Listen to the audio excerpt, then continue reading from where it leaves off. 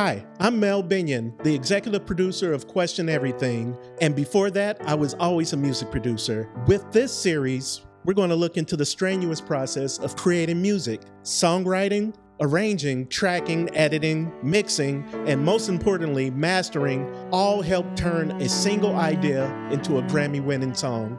This is The Element of Music with Larry Morris. This is Elemental. How's it going, buddy? Good to be here. It's great. Wonderful day in St. Louis. Oh, yeah. Like, you out of everybody I know, like, even Mastermind too, but you, like, are a champion for St. Louis and St. Louis culture, so I'm glad to have you on. Just to show a little bit of what St. Louis is about. Man, we are the crossroads of America, whether people want to give us that recognition or not. We are. Oh, yeah. So, frontman of Illphonics, I was actually an extra in one of your music videos once upon a time. Got a new project, Pipe Isley, that I really want to hear about. Oh, man. It's different. It's me and the artists of Illphonics. We actually go way, way back. So we've always played with ideas of doing a duo album with us, and we've kind of created them. But when we did our first in high school, no, that was for us. We didn't know how to move no records. We just recorded. And I got a funny story about that, but we'll talk about that later. And then the second time we had the concept for the Equalizers. We actually recorded some songs, but we just never got it out. So this is our first project that we're really going to actually do a full release. Oh, absolutely. Well, I'm excited to hear about it. So you want to just get straight into it? What is creativity to you? Creativity can mean many things to different people. I think for me, it's the autonomy to just be, right? And exist and make the things that feel real to you. You know what I'm saying? I don't think there's any constraints on creativity. I think it's all about how people perceive it, but it really doesn't matter if it's in your heart or it's what you do. You know what I mean? Yeah. I think that artists are the backbone of our culture and our society. You know what I mean? Like, it doesn't matter how the job industry is. It doesn't matter what's going on in the world as far as conflict and turmoil. There's always art and there's always people who desire art, you know? And so having a plethora of individuals out in the world who can bring art to us in various forms, that's important. You know, I know there's a small percentage of the world, music does nothing for them. But for the greater majority, music is everything. Everything, yeah. It's everything. It's the soundtrack to our lives. Visual art. A visual piece can make you emotional. It can enlighten you. It can empower you. You know, a good book can be something that puts you on the right path, or it can send you down the wrong road, right? You know what I'm saying? Like, oh, I had both of them. Yeah, exactly. You know, we can look at how, you know, Malcolm X went into prison and started reading the Quran, and it put him in a different trajectory of his life. Or you can look at a person like Timothy McVeigh, who read the Turner Diaries and felt the need to go, unfortunately, bomb a building. You know what I'm saying? Yeah. Art impacts us in such a very real and meaningful way. So creativity to me is existence. You know what I'm saying? There is no existence without create. Somebody was creative when they figured out how to rub sticks together to start that first fire. Oh, absolutely. Yeah, every creativity is the start of everything. And exactly how did you get started with music? You know, it was funny, man. I have a song with Illphonics called 9-6-99, and that song really speaks to my existence. I'm not an only child in the capacity that I do have half siblings, and I'm close to my half siblings. We're good. I was raised in a home where I basically was just me and my mom. And I went through that period, that puberty phase where I was trying to figure myself out. I didn't know what was going on, you know. Unfortunately, my mother, well, not unfortunately, and rest my mother's spirit, because she was the best mother she could be. My mother had me at 30. So by the time I was reaching that age where I was, all over the place, acne kicking in, hormones starting to come in, my mother was reaching menopause, right? So it was hell in the house. She worked a 15-hour day and come in and she asked me to do something. And, I'm a little young guy. I'm like, and she like, I'd knock your teeth out your mouth. You know how it go. And so I couldn't have conversations with people about how I felt. So I turned to writing in a notebook. Okay. But writing in a notebook turned into what I thought was poems. And what ends up happening one day is I take this poetry book over to my grandmother's house, and rest my grandmother's soul. My grandmother and my mother, of course, I lived with my mom, but my grandmother was very much a part of my life till she passed away. I'm over at my grandmother's house with this notebook. I remember it's a yellow notebook. And a friend up the street, his name was Derek. He was one of that family was huge, right? Yeah. He comes down and Derek was just funny, man. He, shout out to Derek. I think he's like in Idaho. He like does towing. No, he's in Indiana, towing and stuff. But he looks at the notebook. He picks it up and starts reading. And he say, I don't know if I can curse on here, can I, or whatnot, Go for it. No, I'll watch my mouth. I was just gonna repeat what he said verbatim. He like, Negro. He didn't say Negro. These is raps. And so what happens is he starts bringing what he's writing and we're reading against each other, right? And I start writing more because it's a competitive thing for me now. Like I gotta write something cooler than him.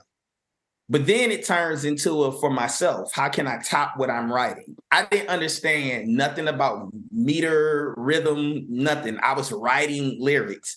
And if you read a lot of my first lyrics, I don't think that the bar counts were very good when it comes to syllables. It was more of me just trying to use big words because I was always a smart kid. But somehow towards middle school, it converts into me making this stuff off the top of my head. And I discovered I had a knack for it. And it was weird because people were like, how did you do that? I'm like, I don't know. I just found a way to rhyme with physicality. You know what I'm saying? I don't, because I was reading a lot as a child. And so me and him would start going back and forth and we were both really good. It was epic. We would later become in our neighborhood some of the premier MCs.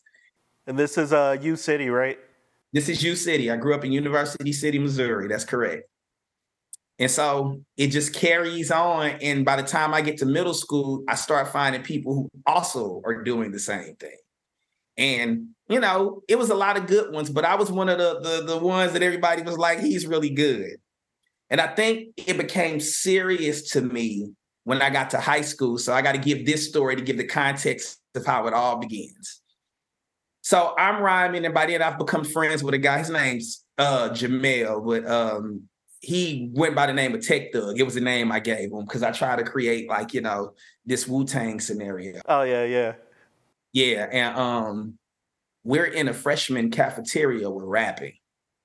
And two guys come over into the cafeteria from the senior cafeteria. So you got to picture this. There's a big cafeteria at University City that holds I don't know, 300-400 kids, and there's a side cafeteria, which is the senior cafeteria. And if you didn't know the seniors or you wasn't cool, you couldn't go over there. That was literally for the seniors. Some juniors were over there, but you had to be, upper class.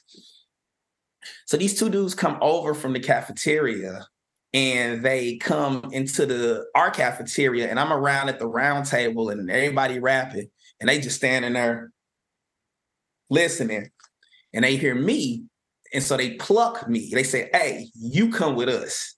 The two guys that did it is a guy named Brandon Kelly. He's really known in St. Louis for roller skating and dancing. And the other one is an artist by the name of Thelonious Kryptonite, Corey Williams. Okay. Yeah, Farfetch. He's in New Orleans. He's still one of my best friends. So I go over to the senior cafeteria and they're over at this table, bro. And it's all these MCs. And Corey sits down with the Carmex and a pen and starts kicking the beat. I'm blown away. I'm already standing there because he's a drummer, so he's cold with it. I'm like, what am I watching? All these MCs start rhyming. And I mean, they are phenomenal. I mean, on some lyrical miracle, individual killing you type, Oh, yeah. I'm a freshman, bro. So I'm looking at this like, what? And my friend Jamel, he's there with me like, damn, they're freestyling. Now, these dudes are kind of important because they were a part of a clique. They were called the Silent Assassins, but they would be a part of a clique called Soul Tide. And Soul Tide is where Black Spade in St. Louis comes out of, Nato Khalif. They all were a conglomerate. So I'm seeing the beginnings of this there. Kareem, shout out to him. He was a part of it. It was a lot of phenomenal. Oh, wow. Yeah, like I can't even. Weatherman, Brandon Vaughn, he does clothing now. He was a part of that collective. Listen, Coltrane, I could go on for days. They're rhyming and they are killing it. And I'm sitting there like, why do I do this? Then Corey starts rhyming. And Corey was the young gun of the group. And I mean, when I said Corey's flow was so amazing, I remember parts of it. He said something about I'm on point like a dagger. And he was just killing it. He's like, I knock out your teeth where you can't bite back. I was like, oh my God. They let me flow. And I did okay. But they was like, yeah, you want to come up? Yeah, all right. It wasn't like, damn. It was like, all right, there's potential. Oh, bruh, yeah. After I left that cypher, I went to my classes for the day, and I'll never forget, I went home and pulled out the biggest dictionary out of my closet and sat there all night just writing rhymes. And I kept coming back to those ciphers. I kept getting good. And by the time I got to my sophomore year, I was in contingency because it became my sport, And so sophomore year, are we the same age? Was it 2000, 2001? I graduated from UCity in 2003, so roughly. Okay, 2003, yeah. Yeah, well, I graduated 2003 as well. So we same age group, so 99. And then you got to also remember, I'm at UCity during the time Country Grammar dropped. Oh, yeah. It's the sport. And all eyes are on St. Louis right now. All eyes are on St. Louis, which leads to me wanting to get in the industry. And so my buddy Keith, who's in Ilphonics, he would bring a keyboard to school and play it. And me and him had a class together. And you're going to love this because of where you're from. So I'm in class one day. We're in advanced lit. Of course, I'm an MC in advanced lit, right? And I start singing a song. I love the element of surprise. I'm taking these lives with my customized 4-5. And he starts singing it with me. We're singing Twisted and Speed Knot Mobsters' Warm Embrace. Oh, yeah. We just start rapping it. And the teacher like, y'all need to cut that out. And we dare the motherfucker to say my name because I put a bullet in your close skin just to get under your skin. We hitting it with each other. We got put it in school that day. Of course you did. But me and him, it forged a bond as a friend that we still to this day. He started bringing the keyboard to the cafeteria and I was kicking beats. I started learning how to do it. And UCity rap sessions became a whole thing, bro. I can't even describe how deep it was. And so him and I, we start recording. I start buying equipment and we would sit in my house all weekend. Like Keith lived with me almost. And my mama would feed him. She'd make him mop floors and clean up like he was her children. Yeah, exactly. And we would just start recording and we was trying to cut demos. We got a chance to get in front of Nelly's lawyers. He thought that I could rhyme, but he didn't think the demo was the best. The quality of it wasn't good. We was on a Tascam 4-track recorder. It was only 3 tracks, so I had to bounce everything over. You know how I go. Yeah, I was telling Chris was the last interview. I was telling her that I started piano on a tape cassette, recording it to the tape cassette. So yeah, man. It's like whatever the boombox could hear, that was our demo. Yeah, man. Keith would sit there and make beats on the Radio Shack keyboard my grandmother bought, but this was the funny thing. For the actual drum line, he would have to plug it in note for note. So with him plugging it in note for note, we only had so much memory, so the songs couldn't be no longer than about, 4 or 5 minutes? And then we would be able to get 2 additional tracks. So we would do the drums, put it on the tape machine. Then I would have him play the part, and he had to play it right. He couldn't mess up because we couldn't go edit it. He would play it. If he messed up, we had to run it again. So we got really good at that. And then we would do 2 or 3 parts, put it on tape. Then, you know what I'm saying, do another one, then I would bounce it down. So you diminish the sound quality a little bit. But the one thing about a Tascam and a tape machine is that the drums always hit. They were always right because of that saturation. Then I would free up 2 tracks to do a vocal line. And then under that vocal line was your under, and that was your tape. And then, you know, I didn't have a computer at the time, so we would have to get creative on how we would get it recorded. So I go over to my friend Dorian's house and try to put it on CD. The sound quality was trash. It was really bad, but you know, it's what we did. And then we met, do you know Zach Steele? No, I don't recall the name now. He's a big engineer out in LA. He's worked with a lot of artists, but he went to U City with us. So he saw what we were doing. He said, let me record y'all album. I got Fruity Loops and I got, what was it? It wasn't always it wasn't Adobe Audition. It used to be not Cakewalk. What was it? It used to be called something else. What, Acid? No, it was a name for it before it became Adobe Audition. It was another name for it, but I can't remember it. But we would go over there and we were recording our album, and we would record with him, and we did our first album 1 a.m. because Keith would fall asleep in the studio or in our little studio. Yeah. He'd wake up at 1 a.m. and just start playing a beat in his head, and I would record it.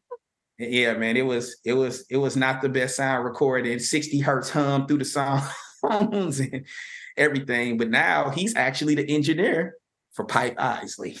I think I recall that you went to, well, we both went to Webster, but your undergrad was in engineering, right? Yeah. From recording like that, did that like inspire you to do the engineering? Yeah, so for me, I remember still rapping a lot. I wanted to go to the Blaze battle in Chicago. I was going to figure out how to get in the car with somebody and go up there. And when I say battle, I was a good battle rapper. That's kind of where I cut my teeth.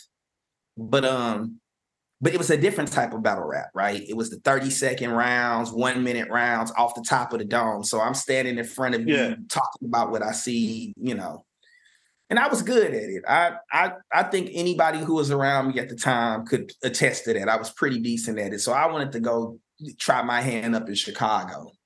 And I remember telling my mama that, and my mom was like, you ain't going to no goddamn Chicago to do no Blaze battle. You go to college.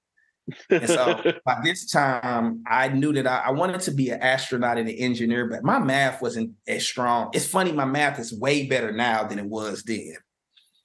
And I just didn't think I could do that. You know, I don't know if it was self-doubt or just the realization that I'm going to go to an engineering school if they accept me, and I'm going to struggle like hell. You heard me? Yeah. Started looking around for the things that are aligned with what I like. And I was like, I'm already recorded. And Webster at the time, Webster's music programs, especially the audio and the jazz programs, were like comparable to New York, Chicago, and LA. They were really, really good. And our audio program at the time I was there ended up being the best program at that time. So I said, I'm going to go to Webster. They accepted me. And I started on my long journey of audio engineering school at Webster. But Webster was transformative in my life in many ways. I couldn't have made a better decision when it comes to like my overall trajectory. Yeah, I said like I originally wanted to go to Ohio State, but like my high school turned my application in late, so I ended up at SIUE for my undergrad. And it was like, I didn't even know where Southern Illinois was. I thought I was going to Carbondale, didn't know there was 2 schools. Like I didn't realize there was 2 schools until like I MapQuested it. It's 2003, MapQuested it, and made a wrong turn and ended up in St. Louis. It was like, I know Carbondale isn't this close to St. Louis. So we'll take a break right here.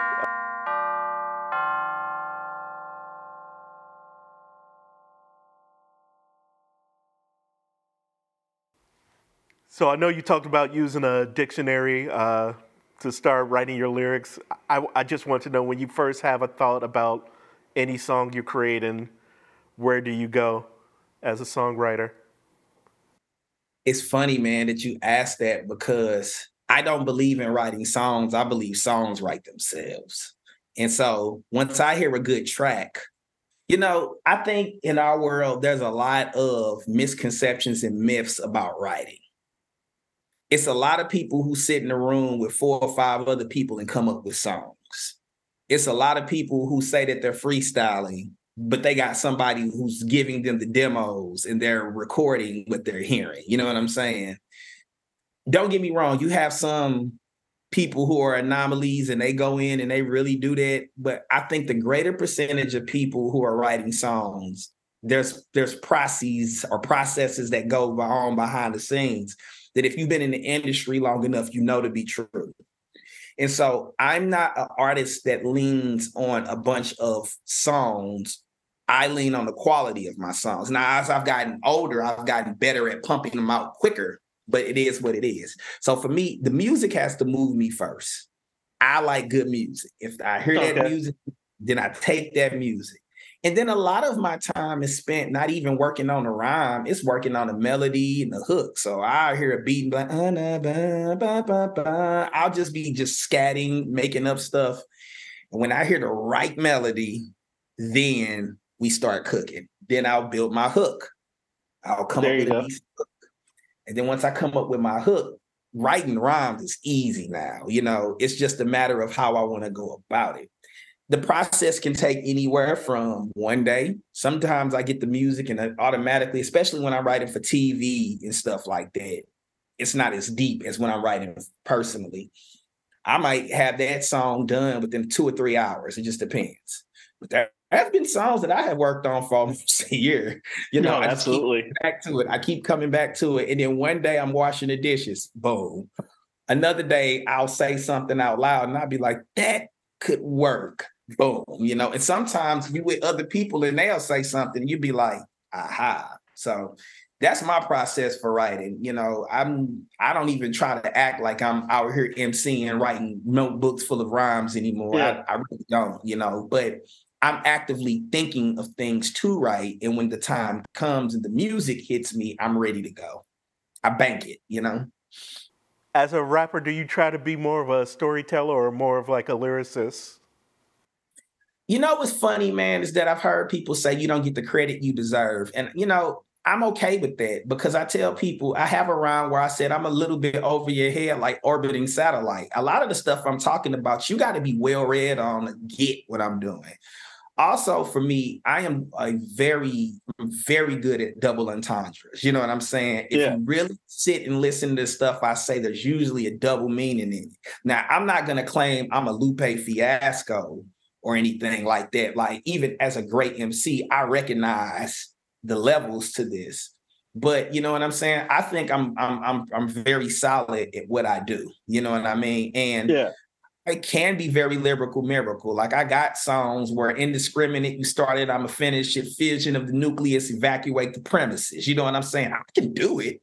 But I also have songs where it's simple, get your hands up, get on the dance floor, have a good time. We got soul type stuff. It just depends on when I'm writing for the band, what the mindset is. When I'm writing for myself or for my own side projects, I take a lot more liberty on what I do, All right. So do you, when you're working with the band or when you're working on a song, do you participate in a lot of the arranging? Like, do you play any instruments? It's funny. People think Illphonics is a band with the MC. We are all in the same room working on the songs. I have had just as much input on the music as they have on the lyrics. They might say to me, this is the subject that we want to talk about. Okay, I'll write it.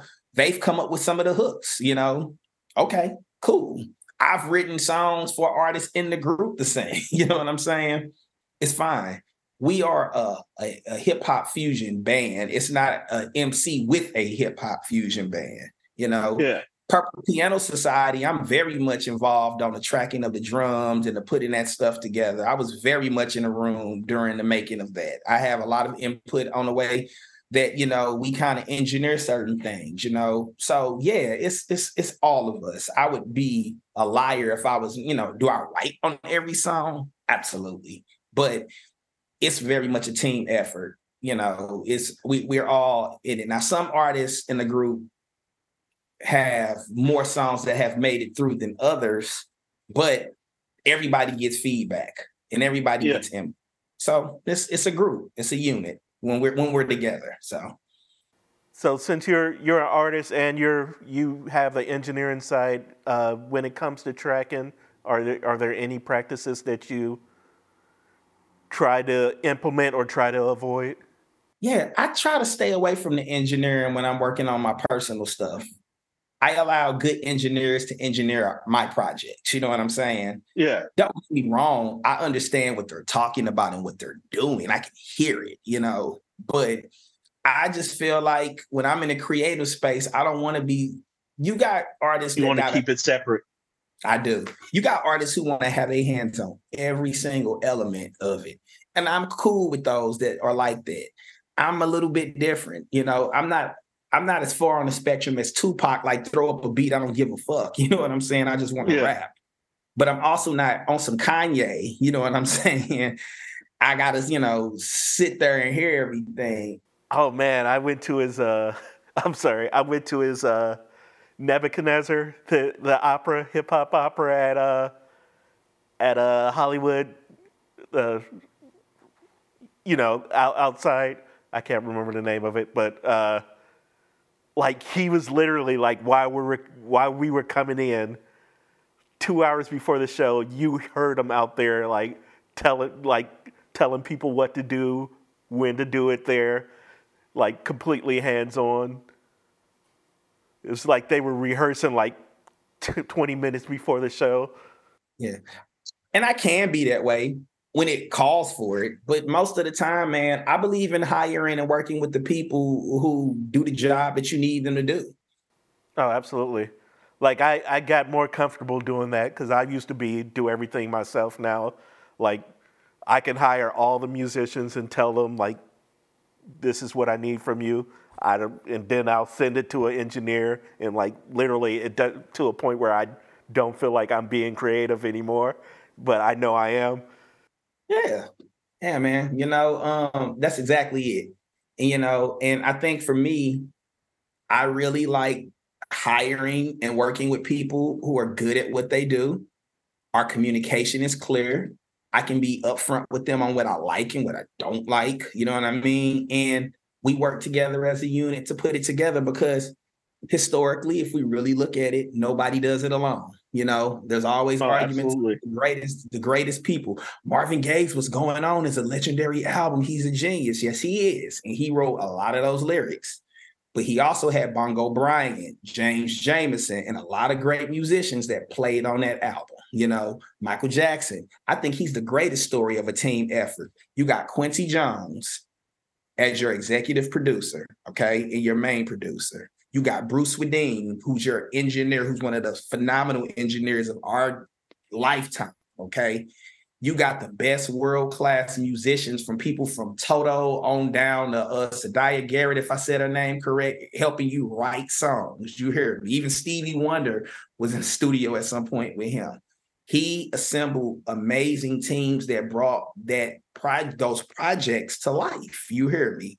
So I think I take a very Michael Jackson approach to my music these days. Who can I assemble like Voltron that will help me kick ass in the universe, And don't get me wrong, you got people like Prince who can do it all. Yeah. Do it all.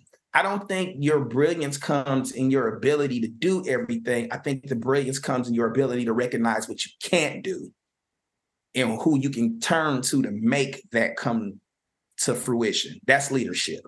And when it comes to mixing and mastering, you don't do it your own. Do you do it your own? No, not these days. I pay somebody. I pay somebody who has more of an ear because that's another thing. Even though I'm an engineer, what I tell people is that I am equipped with theory. I understand microphone placement. I understand sound. All of that stuff has never left my head. We can talk about the Fletcher Munson curves and all that. I know all that. That never leaves your brain. But the industry is changing all the time. And I'm at a place in my life where I help build infrastructure for artists. And I am still involved in music in a capacity that I am very much a strong creative. But when it comes to the engineering side of it, when it comes to the plugins they're using and the tricks of the trade, I'm not up to date on that like I used to be. I hear things through the grapevine and I'm like, that's really dope. But I'm not there. So I lean on the people who are still in the industry, who are doing it. They take the music, they say, hey, this is good. Okay, can you make it sound like what it needs to sound like in two ways? Can we make it sound like something that's going to go through some ear pods, which are terrible for listening to music, but we all do them, you know? And can you make it sound good for an audiophile who's going to go get them Sennheisers or Grottos and put them over their head, and they're going to be like, oh, okay, this sounds good. So, yeah, it's crazy because like I think I have now, I just bought these, so I have 7 pairs of headphones for different occasions. So I have the Sennheisers when I'm like mixing stuff. But then I have like 3 other type of Bluetooth headphones that I need for different situations. That's it, man. You're a real musician and you're a real artist. And we do that. You know what I'm saying? Like, I can listen to mixes now and be like, this is trash. That's industry standard. But a 16-year-old kid, 95% of them are not listening to a mix like, man, the way they put those guitars in the back, man. Whew. We have, I don't know if it's we, but the industry is now at a place where the it's like a glass of wine, right? Good people who buy good glasses, they buy wine like the flavor. They chew it, they taste it. It's an experience. I think music at this current juncture has moved far away from that, unfortunately. There's a few of us who still listen to music for those elements, but I think the greater consumer base is not going to go get it vinyl to hear how Alan Parsons used DBX compressors to lower the noise floor so the album is quiet between parts. You know what I'm saying? Yeah. I don't think they're there. I think they can just roll over on a Friday at 9 a.m. Big artists will drop a project and they can just put their earbuds in and listen to it. And there you go, you know, different world. And then listen to a new project the next week, like completely forget about it. Cause like I was forced to argue about Drake's new album. I was like, I was telling them that it's not good. He only gives you maybe 2 songs from each album that may be rememberable. And like for the last album, For My Dogs, like the only song I told them, like after a week, the only song you'll be listening to is First Person Shooter with J. Cole. And then I listened to the song. J. Cole is on the first half of the song. And like I always turn it off when the beat switches. And I just realized that Drake only raps 6 bars before the beat switches. So the first half of the song is just J. Cole. Yeah. I mean, bro, I'll say this. When Drake first came out, I was one of his biggest fans. No, absolutely. His first 3 albums I loved, like completely. I thought that Drake was going to change the trajectory of the industry because he had so much oomph as an individual artist. He ended up signing a major deal. Personally, I would have liked to see him stay independent because I think that the record labels would have had to change course with an artist like him being independent, but that didn't happen.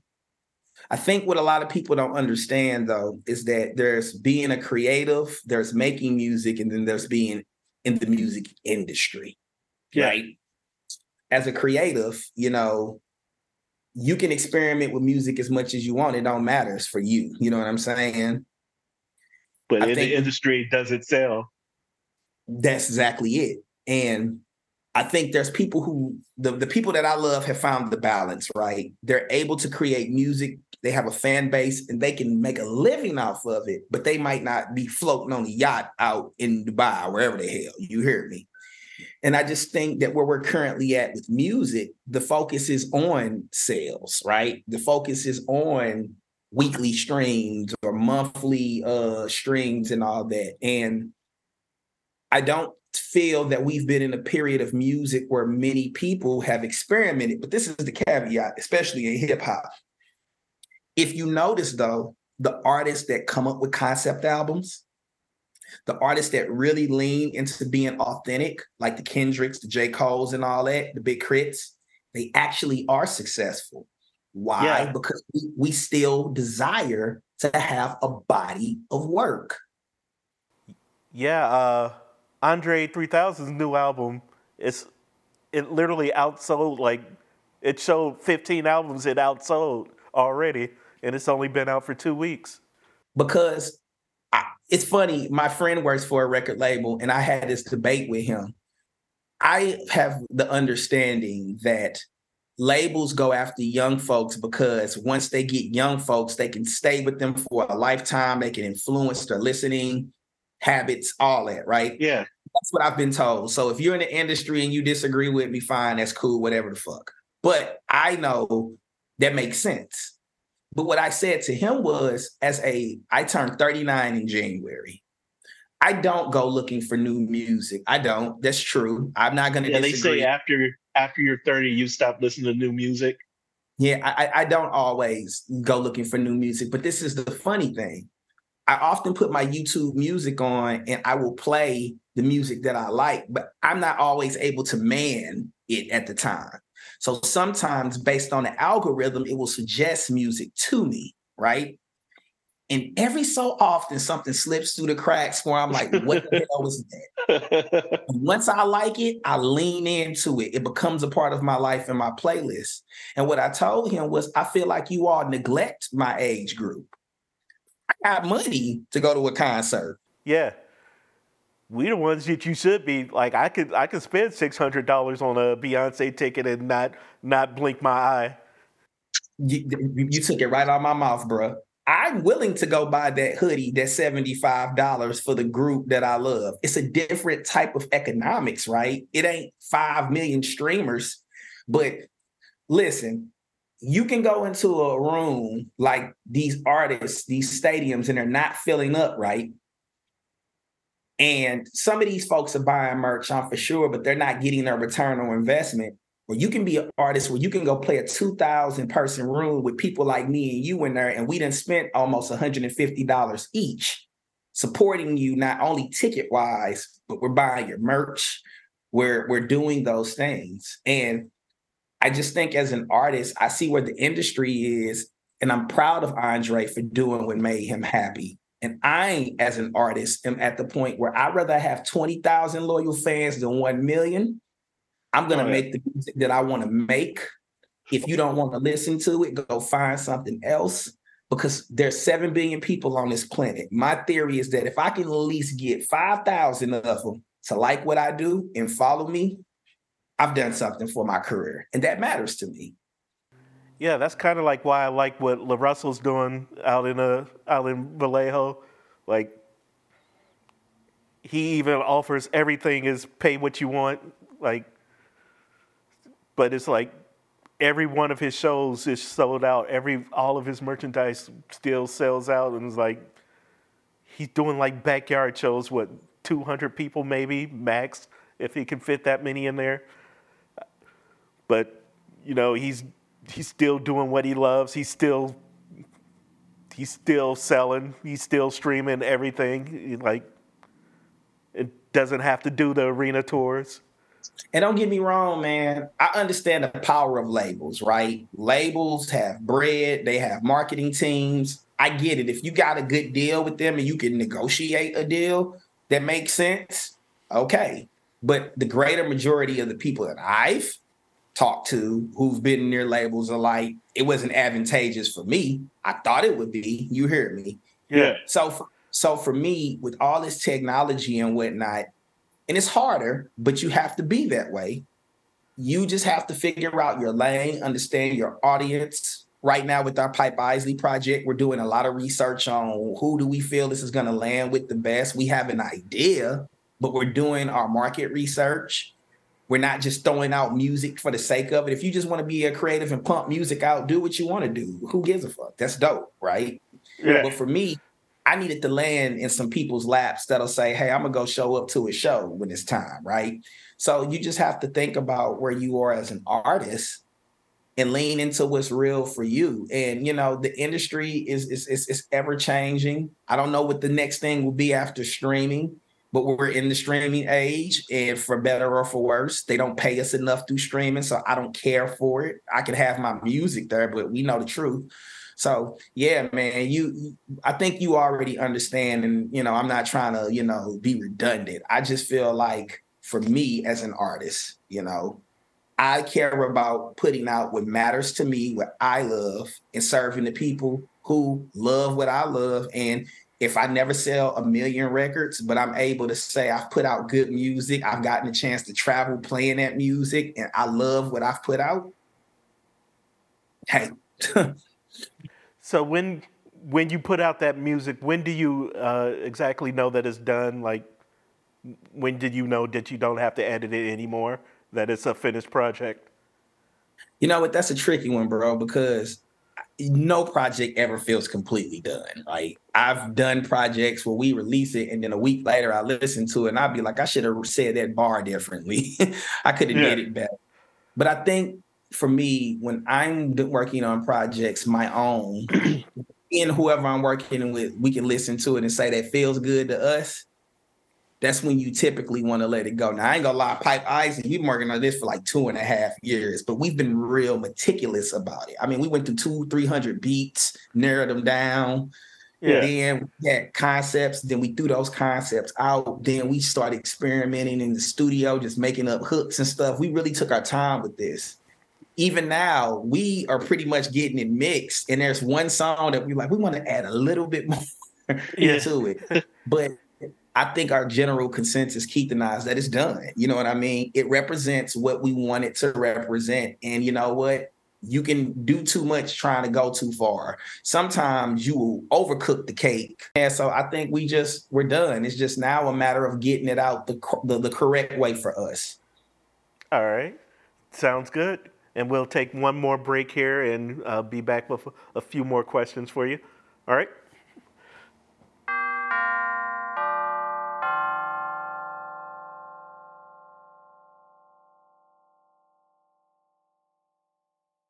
All right, I got a couple more questions for you. If you can go back and talk to your younger self, is there any advice that you would give yourself? Yeah, man, of course.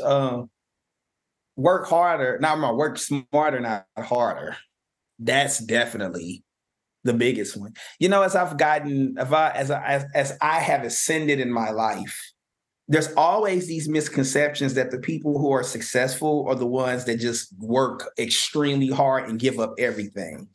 And to some degree, that is true in some circumstances. But I've noticed that the people that I admire who are really successful, they have a strong work-life balance. And they know when to work harder and when to step back. And I feel like I was just very much one of those young guys that was go, go, go, go, go, go, go, go, go, go, go, go. I sacrificed relationships. I could have probably been married with kids. There was a few women that came in my life that I just breezed by because I was doing it. I could have been a more whole person. And don't get me wrong, I'm doing well. Therapy has helped a lot, and I've been through enough where I've learned and I've grown into the leader that I've become. But if I would have just been a little bit more conscientious of the work-life balance, I think I would have been in a different place. So I would like to say to anybody watching this who believes that it's all about sacrificing and just killing yourself to get there, you will find out in most cases that is not the solution. Oh, absolutely. Like, I remember, like, even when I came to LA, it was like I just worked all the time. And it wasn't until the pandemic where everything slowed down and like all of the distractions were out of my life. It was like I could now focus on, let me work just this much and let me, save time for myself. Like every morning, it's like I wake up 4 a.m. in the morning and like I don't do anything till 6 o'clock. Like the only thing I may do before 6 is like go to the gym, but that's still for myself. Yeah. Nah, bro. And I appreciate you saying that because people need to hear that. If you're willing to if your gain is financial and you're willing to destroy yourself to get there, will you enjoy it when you get it? And like, really, it's like I made the most money like I've ever made in life in 2021 during the pandemic. Is like when I was doing that, because I also gave myself enough time to rest. That's it. I apply that to my workouts now. We are now in a day and age where people like no days off. That's for you, not for me. I'm going to recover. You hear me? Yeah. I'm going to just stay with the cadence and I'm going to make sure that I'm consistent. I do work very hard. There are days that I have long days. It's everybody. But you know what? When they say that I have days that I can use, I go on my vacations. When I can get out on that river and fish, I surely do.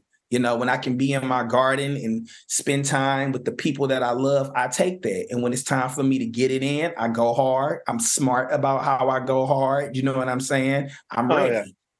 So I think that's the biggest thing that I would tell my young self is, value that. And my mother and my father, and me and my father, we weren't the tightest, but he even said that to me. He said, son, you got to learn balance. And of course I'm young. I'm like, and you ain't been around. So what the fuck you talking about? You hear me? Right. But my mother said some things to me before she left this earth. She basically said something along the lines of, I want you to move from surviving into thriving. And when I started to learn the art of saying no, when I learned the art of saying, I'm going to put me first when it comes to the things I want to do, when I learned the art of saying, you know what, I've worked 15 hours straight, I'm going to take 8 off, 9 off, and just chill for a minute. Or, maybe one week I don't want to rap. Some weeks I don't really care to make music. I just want to hear the music I want to hear, Right. Some days I don't want to eat chicken breasts or eat the healthiest things. I want me a good greasy burger. You hear me? Oh, yeah. I have been much more successful when I am working hard than anything. So that's what I would tell my younger self. And even though we're not completely old, we are at that point where this is when it starts changing, right? If you're not thinking about your health and how you move, you start to see the effects of that. So absolutely. So I'm at that point now where, I understand that I ain't 22. I can't run the way I used to. But every other day I'm going to get on that treadmill and I'm going to put my 20 minutes in and I'm going to stay consistent, Yeah. So that's what I would say. And I would want to say that to anybody who's hearing this and is wanting to do music and whatnot. Work your ass off, but stop sometimes and breathe. Right. So what's next coming up for you? Man, it's so much, man. So I'm currently in my job right now. I work at the Kransberg Arts Foundation. I'm a director of residencies with more to come in my role, in my job position. So my life is really, broken into, I think, about 3 parts right now when it comes to my creativity. The first part is lifting up the St. Louis infrastructure. I'm big on that. I'm involved in that. I'm passionate about that. No, I don't want to go to New York. No, I don't want to go to LA or Chicago. Love to everybody in those markets, including you, because I know you're doing your thing. Yeah. I want to be in my city and I want to lift my city up. We just got ranked 20th as one of the best art cities in the country. I don't think that's, anything that's wrong. And we're going to only get higher because of what we do. Where I'm working at, the Kransberg Arts Foundation, the Grand Center Arts District, Forbes just said that we are the best emerging arts district in the country. I'm positioned to really help lift that. So that's a passion of mine. And for any young artist that has questions, I give them everything they want to know. Can't make you do it, but if you got a question, I'm going to be there to support you. So I think that's a big part of my life. The second part is Pipe Isley, Illphonics. We're not done, but right now we're on hiatus. I think everybody, when you are in a relationship for 20 years, you need a break, right? So Right now, me and Keith, we're working on Pipe Isley. It is a phenomenal project. I think when you all hear it, you're going to love it because if you know me, I'm going to give you some quality stuff. We're getting it mixed down right now. So it's actually kind of out there with you. It's in LA. Okay.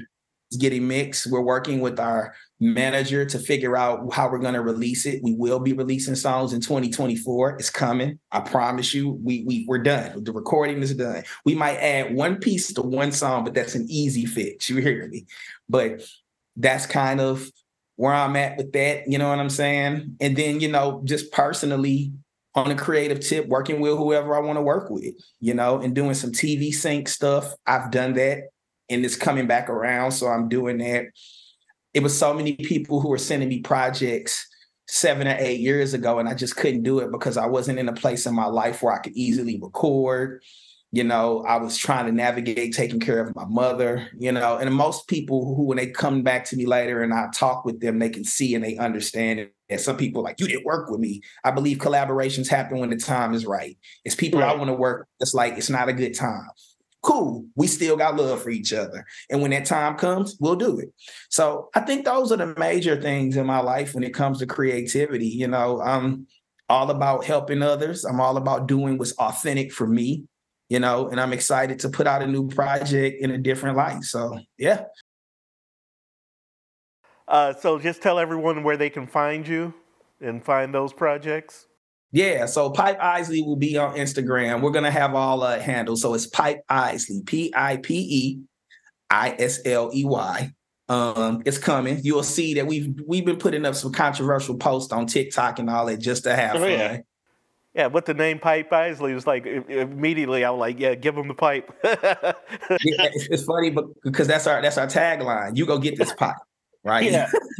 You go get this pipe. So that's a big one, man. You can follow me personally. You can follow Illphonics. We're on Instagram. It's kind of right now, we haven't been putting out content. It's just there. We own the space, but Illphonics, ILLPHONICS is funny. It's right behind me.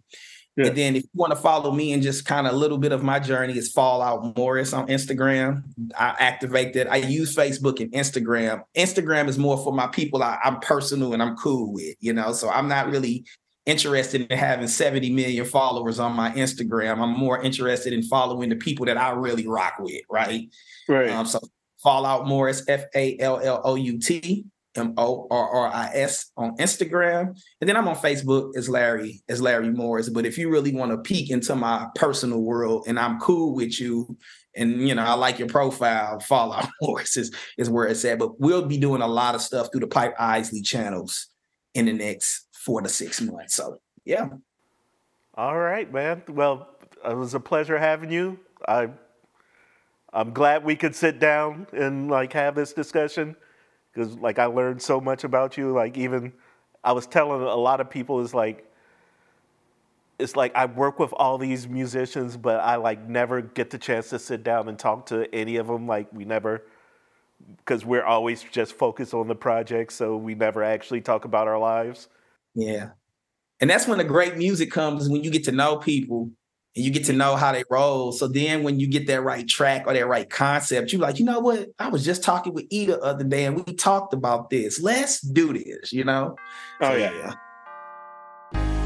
This has been Elemental with yours truly, Mel Binion, a.k.a. Amelio. Be sure to follow the podcast, like and subscribe, and tune in next time when we go deeper into the elements of music with another guest. This is a classic with a tactical infusion of evolution by the maestro, the icon,